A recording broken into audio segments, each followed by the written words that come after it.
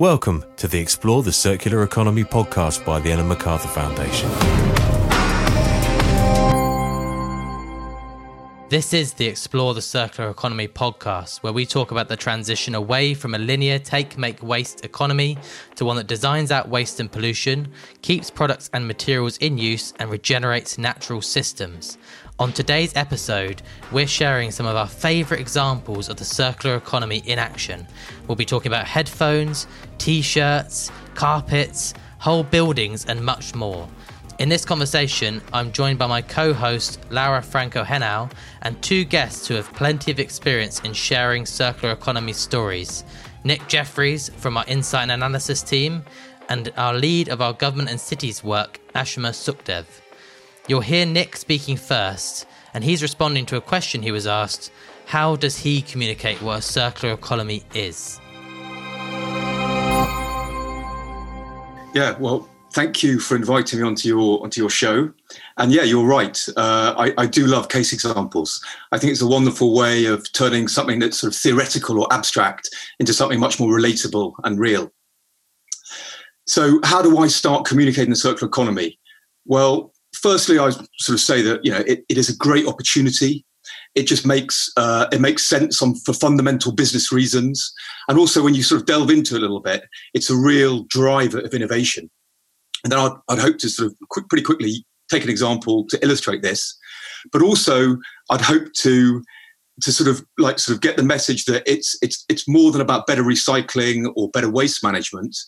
It's about designing systems, products, and business models that gets us to what Seb just laid out. Eliminate the concept of waste, keep our stuff in use for longer, and regenerate natural systems. So an example I might use is a little company called Gerard Street from the Netherlands, and they design and produce high-end headphones. Now, the headphone sector, it's a pretty linear sector. It generates about 15 million kilos of waste a year, mostly through sort of defective materials and components, and also because technology advances. Last year's headphones are quickly sort of need updating, and so therein lies the opportunity. And so what Gerard Street have done is they've designed their headphones to be modular, very easy to take apart. And so using these sort of more circular design and introducing these business models, in that way, you can see benefits across the board. So customers basically get an affordable high-end headphone set. They get peace of mind against repairs and FOMO. Gerard Street, they keep, because they keep ownership of the headphones, they keep the materials and components in their sort of ecosystem, in their supply chain. And that means they protect them for the next generation of headphones. And they estimate that actually going from one headphone set to another, they can reuse about 85% of the materials. And so this is, and finally, of course, the environment and the climate benefits, because we need less materials and less energy to satisfy our musical cravings. I love the sort of multi-layered nature of that story, in the sense that when you look at a problem like headphones going to waste, or the need to get new headphones all the time, you start to design something differently, maybe the product differently, so you can make it modular. And then you also have to start thinking about, well, how does this operate as a business model fundamentally differently as well? So it quickly becomes a whole different system that sits around those headphones. Ash, we've introduced Nick as a bit of a case study king, but you are no less obsessed with case studies, I know. And exactly, you're very clearly someone who talks to a lot of different people about, and you have to constantly come up with different examples of circular economy. So I know you've got loads of case studies and examples of circular economy in action up your sleeve to be used at any moment. Nick's given us an example of quite a high value product. I mean, 300 euros is a decent amount of money for a lot of people. What about everyday products? Do we have any great examples there? Yeah, absolutely. And again, thanks for having me on. So this example that I'm going to share is actually the one that I use when I'm talking to my mum and explaining to her what exactly I do. So if you think about kind of your everyday cleaning products, I have one over here, you'll actually notice that if you think about it, the sort of a typical bottle of cleaner is about 90% water and then 10% of the actual good stuff and valuable ingredients. Products like this, we're getting through a lot of them these days. They're packaged and shipped in this sort of disposable plastic. I lug them home from the supermarket. The bottles are used once and then chucked away. We try and recycle them, but they often end up in landfill. So in the US, for example, I think 35 billion plastic bottles are thrown away every year, which is pretty shocking. So a great circular economy solution to this problem and a product at a pretty sort of simple level is called Replenish. This is a company that has created actually a reusable bottle that you can refill with a concentrate and attach that to the reusable bottle. So the way that it works is that you buy the reusable bottle once from your shop or online, and then you purchase specifically the concentrate refills, which come in sort of a package about this big. You attach that to the reusable bottle, and then you fill up the bottle with water, and voila, you have your cleaning product. And actually, just one of those little refill pods can give you something like 6 bottles of cleaning material. So instead of me going to the shop and buying 6 different bottles, I can just buy one of those refill pods and keep using the same bottle that I have. So this solution kind of results in a bottle that lasts longer. You're not throwing it away every time. You avoid this very illogical need to transport water over great distances. And this refill system actually reduces energy, plastic waste, and carbon dioxide emissions by something like 80 to 90% compared to those one-off single-use bottles. So it's a great value for money, great impact on the environment, reducing plastic waste, all of that good stuff, and easy to explain. Thank you, Us. I'm hearing a lot of positive economic and environmental benefits that both of your examples have, from designing products in a way that they can be kept in use for longer, or that they can be easily turned into new products at the end of their first use phase, as well as offering them on a subscription basis instead of owning them. But it's also very important to take into account the social aspect and impact that these new products can have. Do you have an example of that, Ash? Yeah, definitely. And this is actually one of my favorite examples to share at a sort of broader level. I work a lot with city governments as well, and it involves a city government, so it's a personal favorite. So in terms of again, going back to this e-waste problem that Nick sort of alluded to, with headphones getting chucked in the bin all the time, computers, phones, all of this stuff that we're using for a little bit and then chucking away. E-waste is a massive problem. There's Brazil's third largest city, which is Belo Horizonte, was facing a significant challenge with their e-waste going to landfill. They recognized that there was a lot of high value items in their e-waste, and they wanted to solve that challenge essentially. And so they decided also to take more of a societal lens to this challenge and not just think about it as an environmental problem, but see if they could incorporate some societal benefits into it as well. So they, as a city government, set up a series of centers for computer reconditioning. So they would collect a lot of old computers, again, which are very high value items that were piling up in landfills otherwise.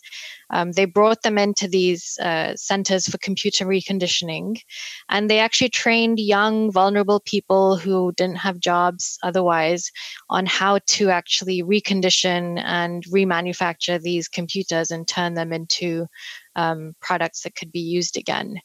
Those computers that they reconditioned were then given to public libraries, schools, anyone essentially that needed computers and didn't have access to them. So again, these centers were helping just digital inclusion of low-income groups and people that didn't have access to computers otherwise. So this is a great example of tackling e-waste, skills training for young and vulnerable people, and digital inclusion all in one fantastic circular economy solution. Just going through some of the numbers, there was, I think, 7,000 IT products restored in the first 9 years of the program, 15,000 kilograms every year of post-use electronics diverted from landfill, and then more than 10,000 people that were benefiting from the training and digital inclusion. And I think one of the things that really struck me about this is that this is a program that's not just about keeping products and materials in use for longer. It's also supporting the city government's priorities around digital inclusion and jobs and skills training. And it's being replicated across the country now, which is great.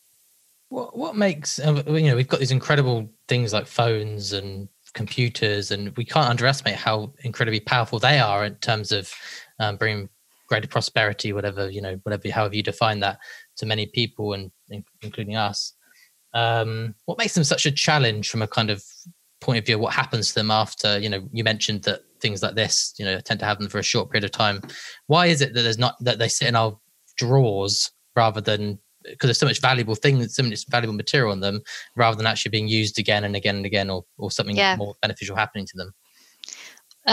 There's a few things, and I'm sure Nick has more to add to this, but I think one is on the customer's end. I'm going through a massive clean out of our house at the moment, and even I, as someone that works in the space, am not exactly very clear about what to do with my old plug, or, okay, I have a Mac that's from 2005 that my mom's somehow still using, but is Apple going to accept that again, or should I be giving that to my local council? So there's a lot of confusion on like what to do with products once they're in the home. There's a lot of there's sort of technical difficulties if I can get a manufacturer to take back my old laptop, even then there's technical difficulties around how do they actually take it apart and what can they reuse. And that's where this design element really comes in, and can you design a laptop so that once it goes back to the manufacturer, it can be easily taken apart. So I think there's a few things there that are going on in this chain that make it difficult to solve for in a way. Yeah, I would agree with most of that. So yeah, design is crucial. And by the way, I promised not to use too many stats on this show, but the e-waste thing was my shocking but sort of opportunity highlighting stat of last year. Apparently, the global economy generates the equivalent of 120,000 jumbo jets in weight worth of e-waste every year now. And that has the same value as 3 times the output of all the silver mines in the world. So shocking on the one hand, but a massive opportunity on the other. If you take a ton of e-waste, it has much, much more gold in it than a ton of gold ore. Yeah, I think we had to invent a foundation rule for you, Nick, that only allowed to say so many stats every minute. One or two a show. Yeah, here's a stat for you, Nick, and actually I don't know the precise right number. You will, so I welcome this one. An average drill is used only a few minutes in its whole lifetime. In fact, I know last time I heard this number, I thought, well, probably my drill hasn't even been used this much yet. Are these another product similar to our e-waste products that are massively underutilized but extremely valuable? Yeah, I think you're alluding to one of my favorite examples of a sharing platform that has a whole load of positive unintended social consequences. So the starting point for this idea was DIY tools. They sit around doing nothing for most of the time. The average drill is used for 13 minutes in its lifetime. In the case of yours, more like 7 probably. And so just think of all of the materials, resources, energy that have gone into that drill to be used for less than 15 minutes. So why not consolidate those those tools into one central location and then allow people to access them in some way? Yeah, and so this is exactly the sort of foundation of the Toronto Tool Library.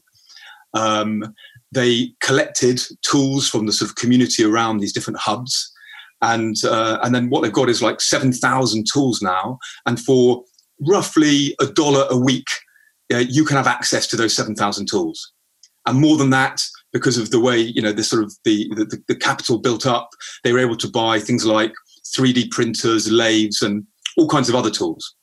And so for your little subscription, your weekly subscription, you get access to, a really wide range. But, sorry. Nick, it works exactly like a book library. It's a bit like a book library. Yeah. And actually, there's a nice book library angle to this story. So what started off as a way of just keeping tools in use for longer or increasing the utilization of tools actually then had a really, really great had two real social revitalization impacts.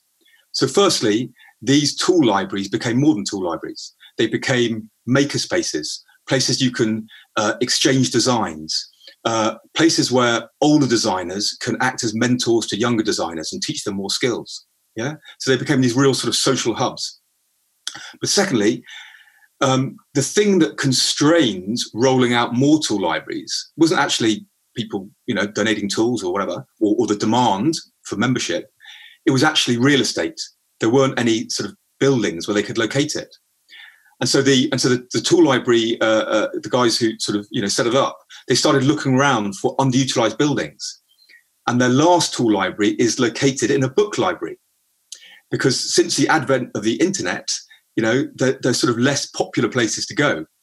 But by integrating these tool libraries into these book libraries, they're sort of breathing life. They're revitalizing these sort of dusty public buildings. So I like those, but that wasn't planned from the start, but it has, like a lot of things in the circular economy, these lovely unintended consequences come out. Yeah, they have those amazing, unexpected consequences. And I think it's a great example that could also be applied to other sectors. And I know we have examples perhaps with toys for kids and children that, children get bored after, a year or so. So you could easily borrow them from and using this model.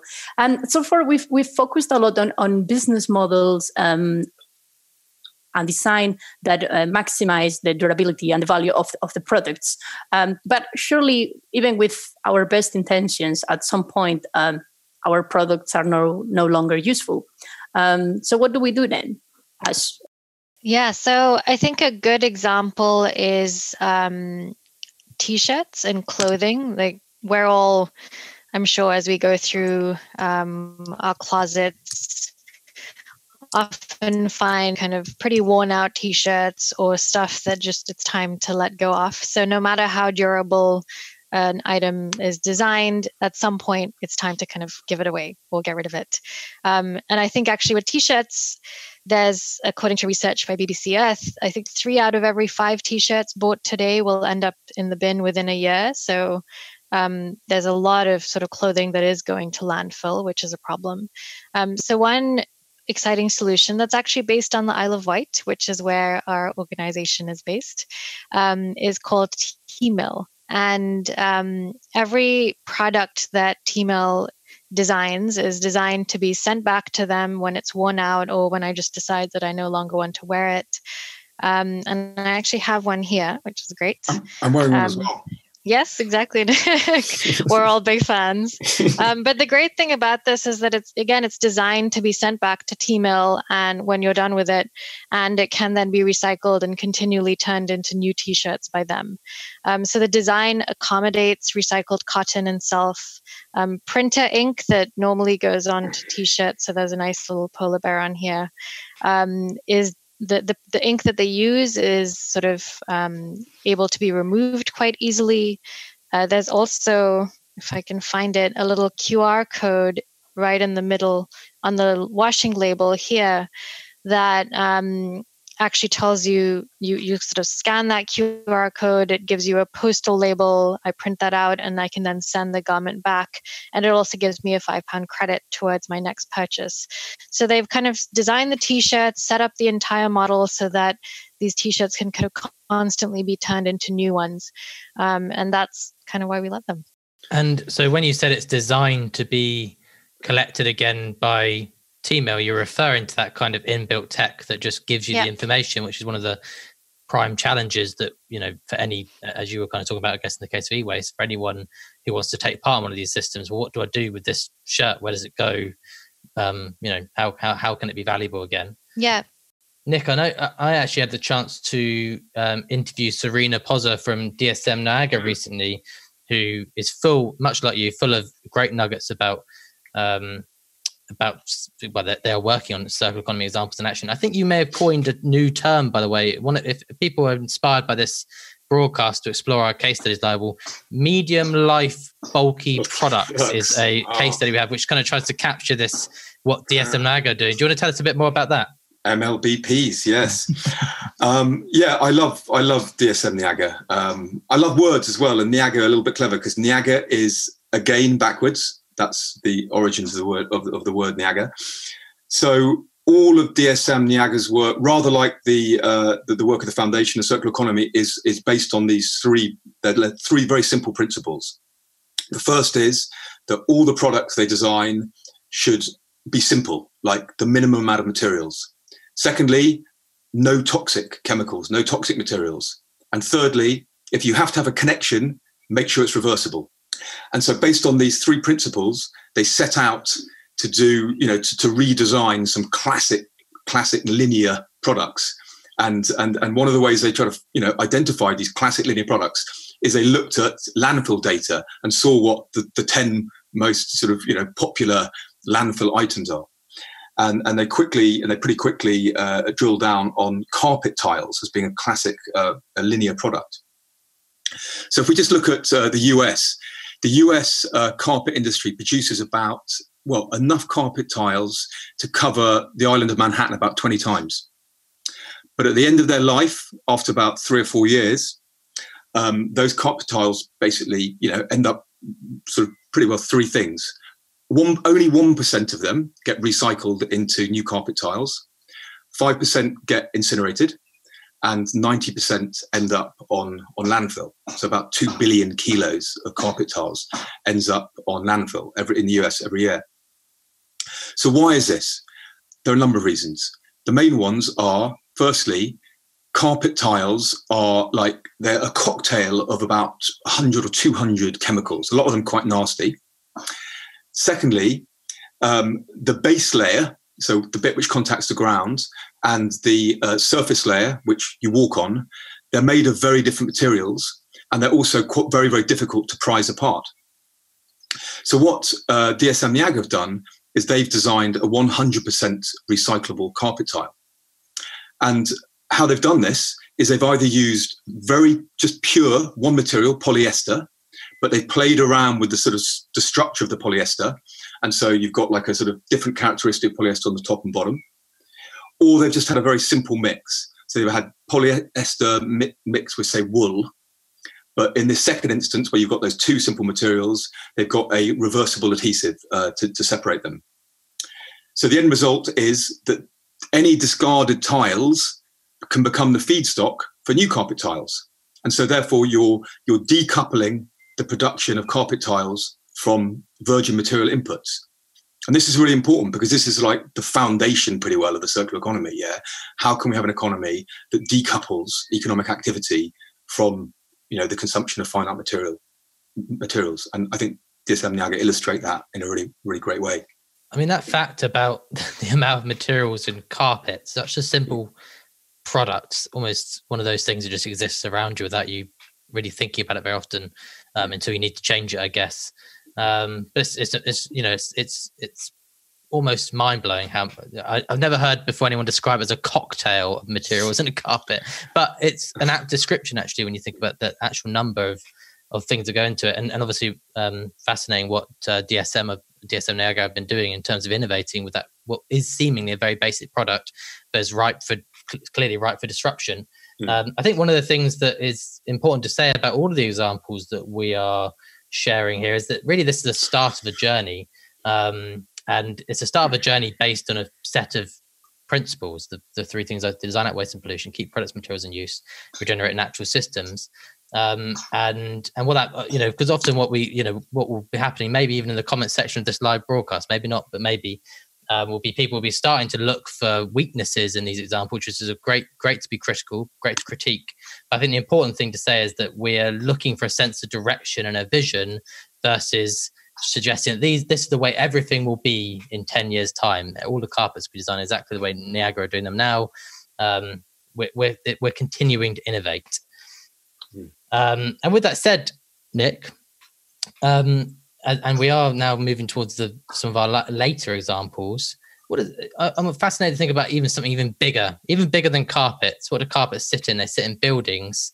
And I know you've got a great example up your sleeve about how a very large system is being innovated with in the context of the built environment. Yeah, so I've been thinking a lot about the built environment recently, and it's because of a few reasons. Firstly, the built environment is the buildings. Let's say the number of buildings expanding like really rapidly. There was a report out recently by Arup that says that estimates that every week a building area equivalent to the size of Paris is rolled out each week around the world. Now, the built environment buildings of all the economic sectors, they probably have they do have the highest material usage, and also they generate the most waste. And then the corollary of this is large economic losses and high carbon emissions. And so there are many ways that you could apply circularity to the built environment. And I guess the sort of the key aims of doing that are we want to make sure our buildings last longer. Make sure they're easy to take apart. Make sure that they operate more effectively. And so it's this last point that I think is that I'd like to sort of use an example to illustrate. So aircon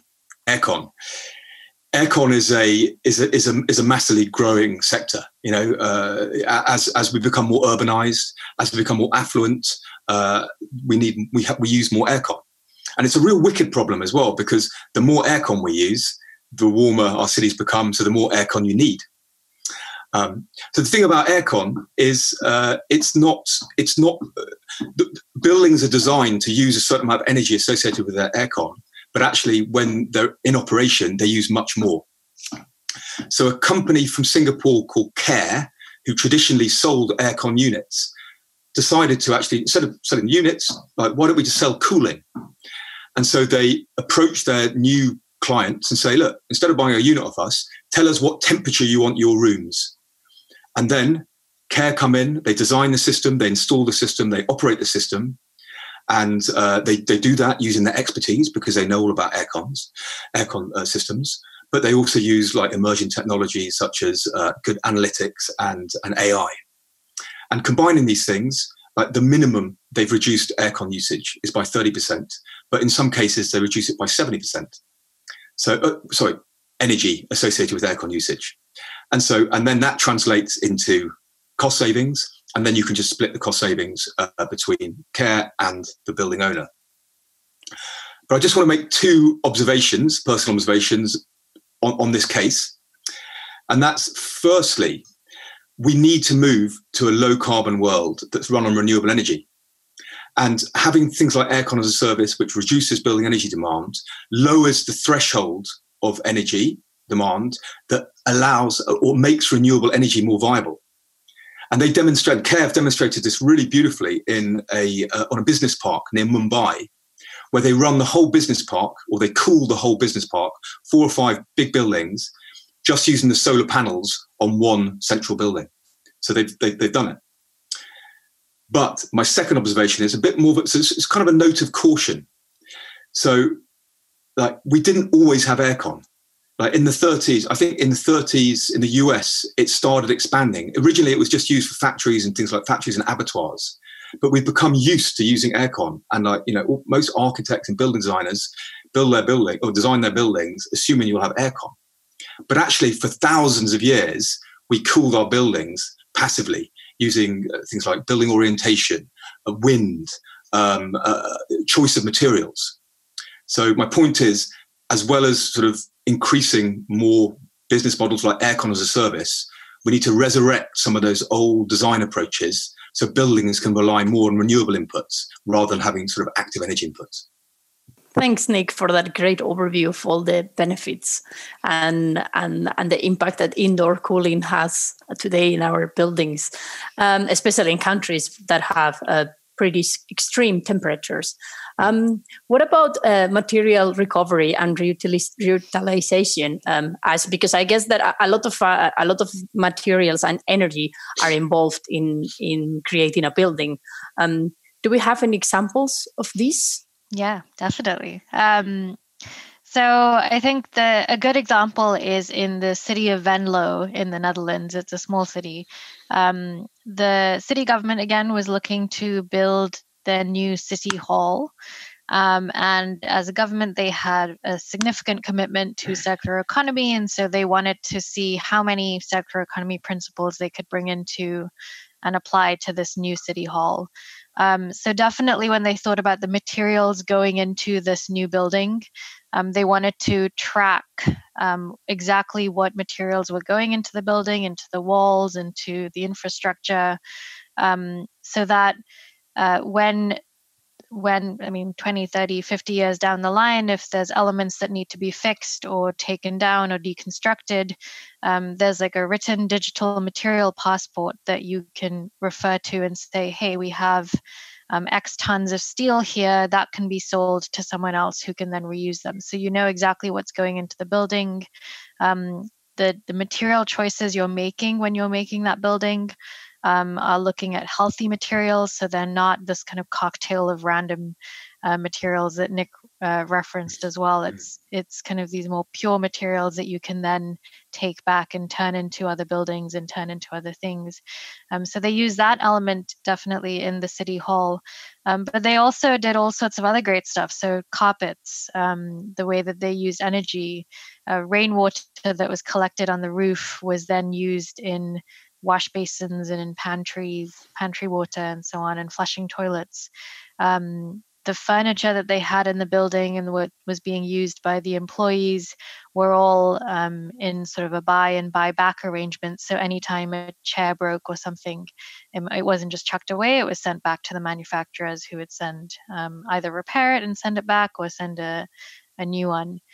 And one of my favorite things about the building is that there's this living facade. You see these kind of green walls all the time on buildings now, but this one had more than 100 plant varieties, which actually were improving the air quality outside the building.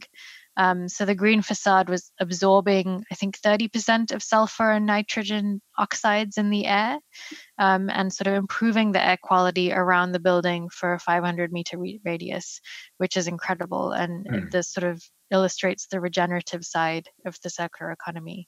And then lastly, for the city government, it was a great investment and a very smart investment on their part, because alongside all the productivity, health, environmental benefits, the project's also forecast to deliver a 12.5% return on investment by 2040. So their sort of business case is solid as well.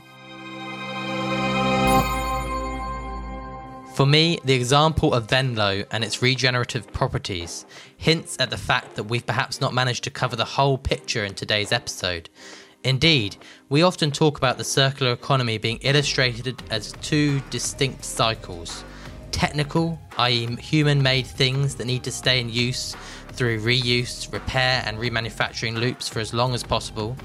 And biological, where the nature of the circular economy and the way in which things cycle is fundamentally different. Next week, we're bringing Nick Jeffries back onto this podcast with another special guest to talk about that part of the circular economy in depth. Thanks for listening to the Ellen MacArthur Foundation's Explore the Circular Economy podcast. Don't forget to share, rate and subscribe.